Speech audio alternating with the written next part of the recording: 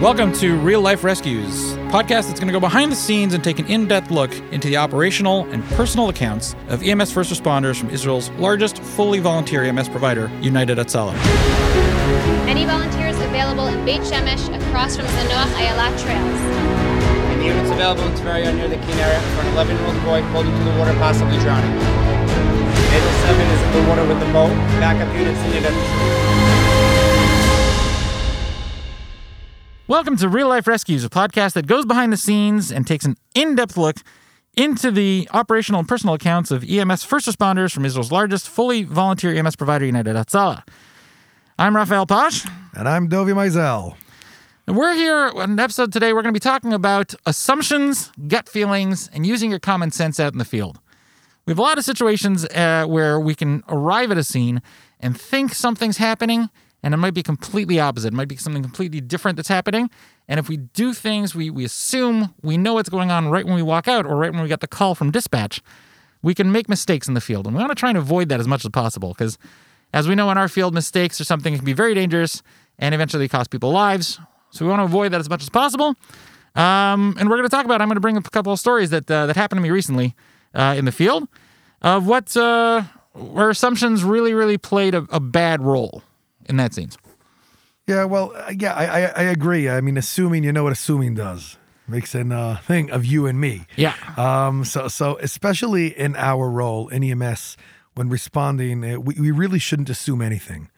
And I think that over the years, over 30 years of doing this, I think that fatigue is the number one threat that actually brings on assumptions and going with assumptions because we've seen it all, we've experienced it all, and we assume we know it all. Right. And these assumptions come on all levels. They come from like the first point where you walk out and dispatch gives you the call, and you assume dispatch got it right. No, you assume dispatch has it out for you, first of all. That's always true. That's always true. Yesterday we had a wonderful moment. I'm on my ambicycle. It's my ambulance motorcycle, and I'm driving through Jerusalem in the center of the city, kind of the southern part of the center of the city. It's an area I'm very familiar with. I used to live there for a while. And I got a call for Mapilim Street. It's the name of the street in one of the central neighborhoods called Katamon. I got a name of the call, and I start driving over there. And about 2 minutes later, I come up to the street, and I'm like, hey, where's the call? Nothing happening on the street. Everything's okay. I get on the phone, I call back dispatch, I'm like, where's the call? They're like, oh, it's in a different city. So the same street name, different city. So you're canceled. I'm like, great. Did the people there know about it? So then things started happening over there, and obviously it took a little bit more time, unfortunately. But so dispatch sometimes does have it out for you a little bit. That can certainly happen. They usually have it out for you in the 10 minutes before the end of the shift. Yes. When your replacement didn't show up. And then you assume they have it out for you, and then you become restless, and it's very difficult, and your judgment becomes impaired on this call. And it's always important to remind ourselves that it's not the patient's fault that it was 10 minutes before the end of your shift when they got those chest pains. And it's not the patient's fault the dispatch has it out for you. That's true, too. and sends you that, need that lift call right at the end of the shift. So 300 pounds on the 5th floor without the elevator working. Right. And your stair chair's broken. So assumptions are something we can start right at the beginning of the call and go all the way through to the end of the call till your patient's already in the hospital. I was at a training recently, and we have a wonderful ER doctor named Dr. Yitzchak Glick, who's an incredible person. And he was telling us of a story that he was recently at where they brought a young girl into the ER, and she was complaining of pain in her head, pain in her chest a little bit, her stomach. They weren't sure what was going on, and they basically tried to figure out what's going on. And because it was the ER, and the ER is very, very busy and overcrowded, they turfed her, and then she was sitting outside in the ER waiting for some sort of test, and she was waiting there for 2 hours. Finally, they got around to giving her the test, and they found that she had a pregnancy that was going wrong. It was detached. It didn't look like a girl was age of doing that thing, but the assumption was made that everything's fine and she's complaining of cramps or something, and that was very much not the case. So it starts all the way at the beginning of the shift of the dispatch and goes all the way to the end of the shift in the hospital. It's always important to know and always have someone with a family there who can always be an advocate for the person. and also give you more information if the person there can't. But at the same time, we have to go and play at the top of our game, keep all the options open, and until we eliminate something through either taking an oral history or seeing the signs from what the person's vital checks are giving us, we have to keep maintaining protocol and make sure we don't make assumptions. Because we just don't know what's going on with the person until we actually know. I think that assumptions are start from the moment you're dispatched. You assume you know the way. You assume you know the amount of congestion and traffic and the time of day. You assume that if they told you it's a person that just post syncope that fainted or something, okay, so we'll get there and have them sign off that they don't want to go to the hospital, and you assume that the patient read the textbook as well. Right. And I think that's where it challenges us most when we actually get to the patient and they didn't read the textbook, and we look at the symptoms and we assume one thing when essentially something totally different is happening. And I think that's where it's very important for us as first responders to use our gut feeling as well, and use our common sense and look at the greater picture all around. For example, if we're coming to a call of a child that fell over and is bleeding, and we walk into the house and the family's like, oh, no, he's fine, no problem. So we assume, it's just this child was playing around and everything's okay, and dad's sending us off and canceling the call. And that's where our assumptions can kill. That's where we need to use our gut feeling, and we need to open our eyes and try to get the bigger picture of what's going on. Are we ruling out child abuse here? Are there issues here of welfare issues that we need to be aware of? And being part of the community, we're always out there to try and see these things. So it's really, like we were saying, it's not to assume, but it's more than that. Right. It really is trying to gather information and care about that person that you got to, and not just care about getting off and canceling the call and going back to standby. Or even that, just assuming that everything's okay because someone tells you something's okay. Like when we go to a scene, we're often the only people who are going to be intercepting the scenario that we're coming across, whether it's like you were saying, a case of abuse, or a different case where, possibly a situation where a person got into a minor car accident and feels okay, but might be suffering an internal injury that they don't know about even, or we don't know about. But they assume they're okay. They don't want to have to go to the hospital. They don't want to have to take those 3 hours, 4 hours. And that's why you look at the mechanism of the accident. If you see that car wrecked and he's outside of the car feeling fine, there is no way I am letting that person sign off and stay on scene.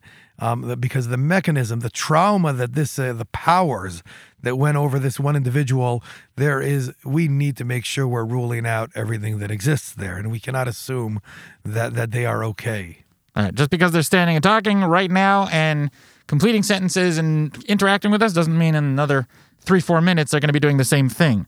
They may very well faint, collapse, whatever the situation may be. And I had a situation like that also recently where I had a woman with a pelvic injury, and I responded and I was there. Took a long time for the ambulance to get there, and while we were sitting there, she was sitting and talking to us, and in her wheelchair, and then suddenly she lost consciousness. And the situation became a lot more different, developed very, very quickly and very, very dynamically. Situation went from completely stable, more or less, to a person who was unconscious but breathing, and I had to completely stabilize their situation at that point. So these things happen, and they happen, as we all know. Unfortunately, they can happen pretty often. I think another good example of assumptions that can kill are when we're dispatched an MVA, and we find a car that's wrecked or whatever, and in my experience, one of the first things that I ask, besides the initial triage that I do on the person, is, was there anybody else in the car? If the person is responsive and looks like he's with it, I try to really make a point of, in my questioning, to really make sure, were you the only person in the car? Especially when we see a car seat. Yeah, absolutely. When we see a car seat. It's super important. And you know what? I'll tell you something, Rafael. I don't only trust their answer. We make sure to do that, look around. Look for any broken windows, broken look glass. Around in the bushes, look around, just to make sure. Because there have been cases where I myself have been there, where the person has said, no, I was alone. I say, there is a car seat here. And he's telling me, no, I was alone in the car. I'm like, okay. And I grab the flashlight, and while the rest of the team is backboarding him up, collaring him, and getting him ready to put on the rig, we do the quick look around there, and in the bushes we find a child, and these things are critical. Right. It is critical. We cannot ever assume that what we see is the only thing that is happening there. Right. There might be more to the story than what we're seeing at that moment. There's the case about a month ago where the volunteer showed up at the scene and police officers already giving the person a ticket for having the accident. And the volunteer saw a car seat and said, "Hey, where's the child?" And she's at home. He says, "Who's with him?" Nobody. Because she had returned to the car accident scene in order to pick up something that fell out of her car. And that's when the police officer found her, but had dropped the kid off at home in the meantime. Oh, wow. In order to come back. Okay, that's extreme. That's very extreme. But the kid was by himself, a 1-year-old. That's really extreme. However, there are other cases, which I'm sure we've all seen on this in the action on the street, and that is one of the calls that I recall. Just I don't know, maybe it was about a year ago. Was actually during one of the missile attacks. Going back to our previous episodes. Was a missile attack on one of the southern cities, and it was a direct hit on a building.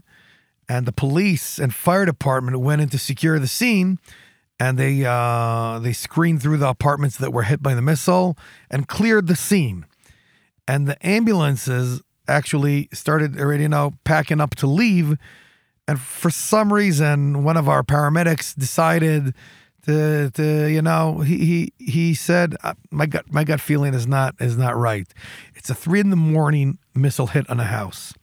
People were evacuated, yes, but something doesn't add up. I'll just go back and do that extra survey of the scene, just that extra look around. And believe it or not, he gets up there and under the rubble in one of the bedrooms was a 50-year-old male that was actually semi-conscious and hemorrhaging severely. He threw a tourniquet on and immediately obviously called back the teams, the ALS unit and everything there, and treated him and took him to the hospital. Had he not done that, had he assumed that the policeman and the fire department that screened the apartment was good enough for him, then this person would not be alive.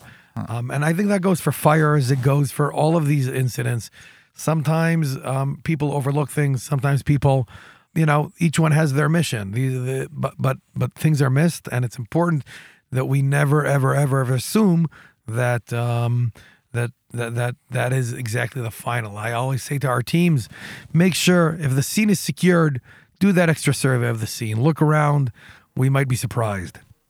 Yeah. And like I said, follow your gut. If something feels off, it usually is.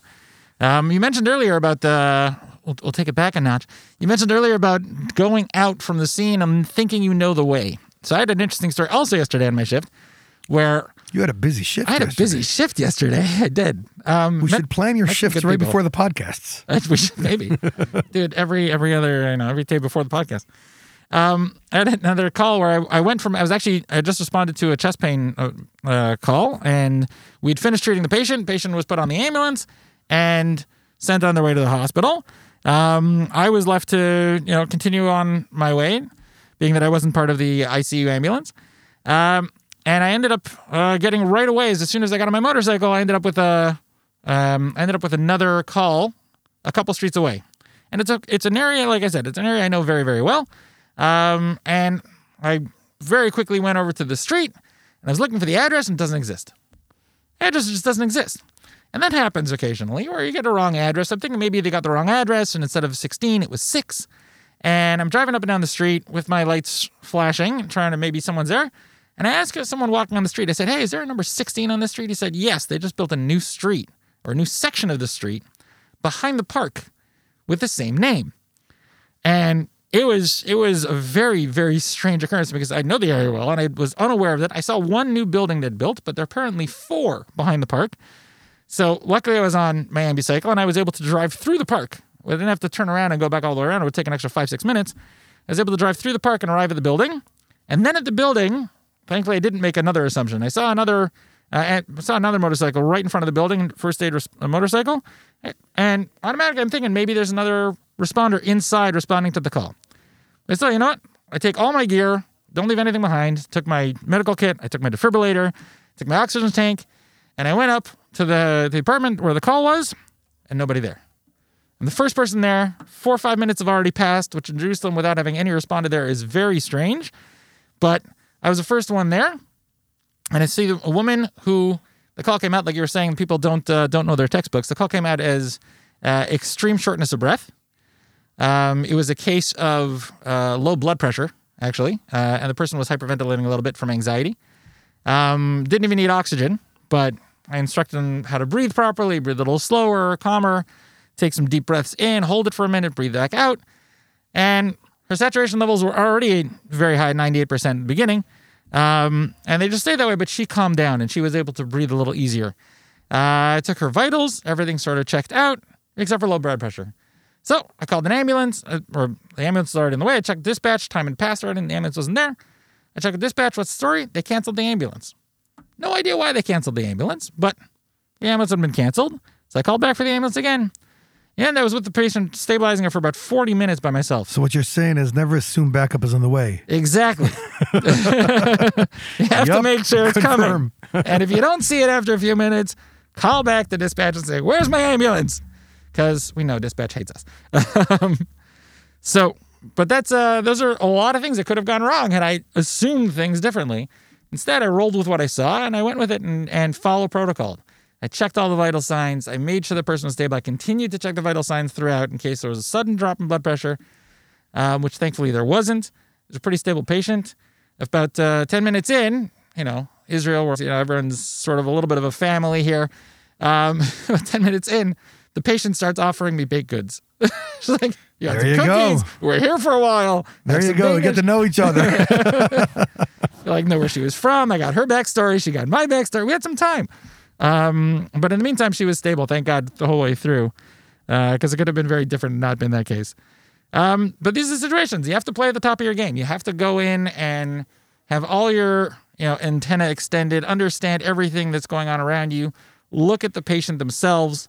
Yeah, I remember also a while back, I was dispatched to it was cardiac arrest. It was sudden cardiac arrest. I think it was of a 40 or 50-year-old male. I get the address en route, whatever, I don't know, 2-3 minute drive.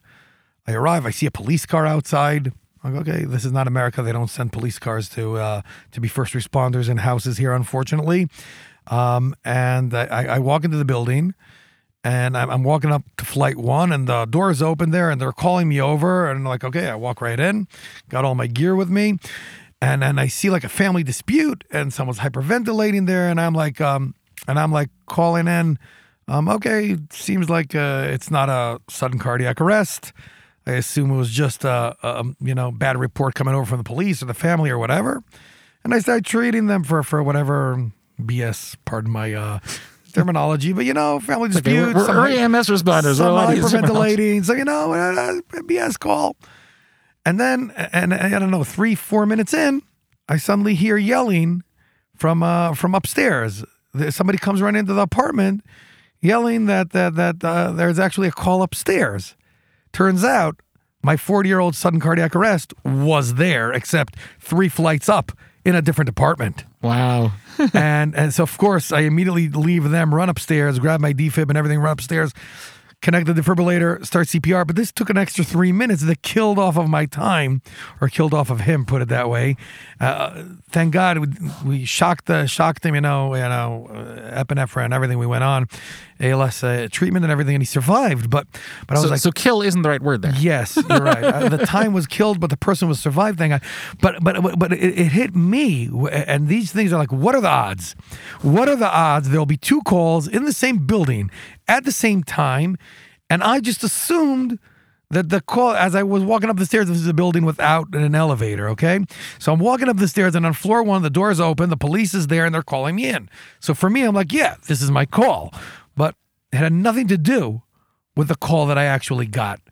And I just automatically assumed that this was my call. And it didn't add up. It had nothing to do with the initial call that I got. So, and it was my bad. My bad. I assumed this was the call. Thank God we were able to save the person. and no neurological damage or anything. We really got lucky on this one. But it really taught me once again to, let's do the 1-on-1. Let's look at what the call that we got, what we're arriving at, and what are the odds. Yes, the odds are low that there'll be 2 calls in the same building at the same time.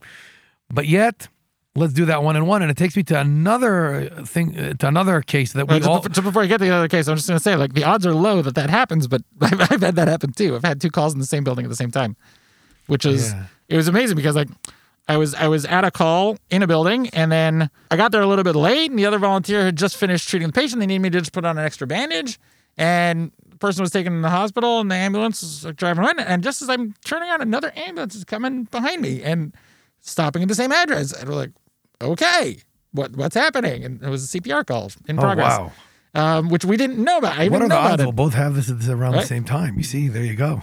Well, mine was about a year ago. I'm kidding. But I think that another case that we all bump into of this sort is MVAs.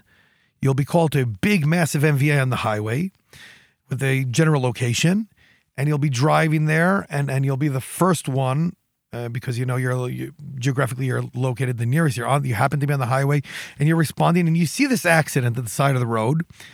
And you stop because the first thing you do, you see an accident, you pull over and you start assessing, but you see, okay, there's one person, a little bit of whiplash, nothing really significant, but it doesn't add up to the magnitude of the call and the resources that were dispatched. Like they're talking about a bigger accident with a number of people injured, and it doesn't make sense. And you're like, wait a second, you know what? I'm not quite sure that this is exactly the call. There might be another accident, and what do you know? I don't know. What is it? I don't know. 1 mile up, there's the big MVA with that truck and car and 3 trapped and 1 unresponsive, and that's your original call, and you really shouldn't assume that this was the call because it just didn't make sense. That's what I'm talking about, the common sense. Of course, that's the common sense. If a lot of people are calling in for a big accident to that PSAP, to that dispatch center, and you're meeting a small fender bender on the highway, the odds are this is not your call. Do not assume that that's your call, unless you really want to take it easy. But yeah, sometimes it is the case where sometimes it comes out as a big call, and you don't have to make that is true. That is true. I'm just saying, like my one with extreme shortness of breath. Make sure, call in to dispatch and say, "Are you sure there's a location? Well, what was the information that you got? Because something doesn't add up here." And those are things that we see all the time, actually. Yeah. But in terms of that situation, let's sort of analyze that situation for a minute. You have a small fender bender. You've been called to a major car accident. You see the small fender bender. Do you stop at that one? And because you're making an assumption on one side, do you assume that's not your call because it doesn't make sense with common sense? What I would do is I would pull over, make a quick assessment. And if they don't need too much help, then keep going. See that there's no life-threatening situation there or limb threat of situation there. And I'll tell them, listen, I'll have backup unit come over here. I'm headed on to that bad accident up further up on the road where there is actually life-threatening situation.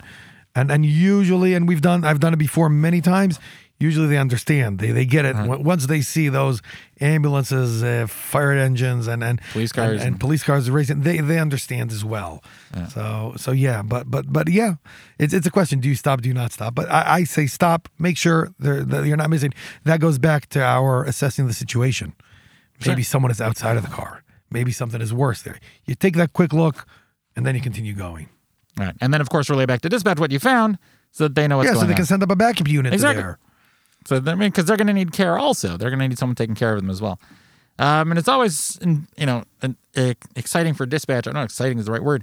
And I guess engaging for dispatch where they have 2 calls very similarly in the same area right at the same time, and then it gets confusing of who's responding to what and what's going on. And well, that's why you have good dispatchers. Good dispatchers know how to. It's like a DJ. Yeah. In those cases, they're like DJing, so they they know how to get the right resources to each of the calls. So, but yeah, it's something to really, really consider in terms of when you're going out and planning ahead. When we said earlier, it was a different episode, we talked about planning ahead, making a plan, following protocol, keeping all of the regulations in mind, but at the same time using your common sense what you see at the scene, assessing your patient, not the call that you originally came out with. Look at the patient. Look at what their symptoms are. Look at their vital signs. Don't be trapped in the call you got. Right. Look at the patient. Look at the symptoms, and try to create that picture, because sometimes dispatchers get it, and a lot of other times they don't. And sometimes the people calling in say the wrong thing. Correct. But at the same time, keep that common sense going, because the call you find might not be the original one you were dispatched to. So there's a lot to juggle for us first responders out there in the field. And that's why we get paid the big bucks. Wait, what? yeah, right. Yeah, it's all that fun. We do everything here volunteer. There's no money. No one's getting anything here. True. But, especially nowadays. Yeah. But we definitely feel we should lobby for EMS people to get more salaries where they make it. We're looking at EMS people lobbying to get infected with COVID so they can get vacation at home, because otherwise they're stressed to the limit. Oh, my gosh. Yeah. Did we ever do our COVID episode yet? I don't know. Maybe, I don't know. It seems like it's sticking around, so we'll be able to talk about that one next week, maybe. Yeah. Especially while we're taping this one here. Wearing masks. The Omicron wave is really taking over, and I'm sure you guys as well are looking at about 30% outage of personnel. But I think we'll make a good episode on that one next time. All right. We'll see you next time. That's all the time we have for today. So don't assume anything. Use your common sense and your gut feelings, and then we'll speak to you next time.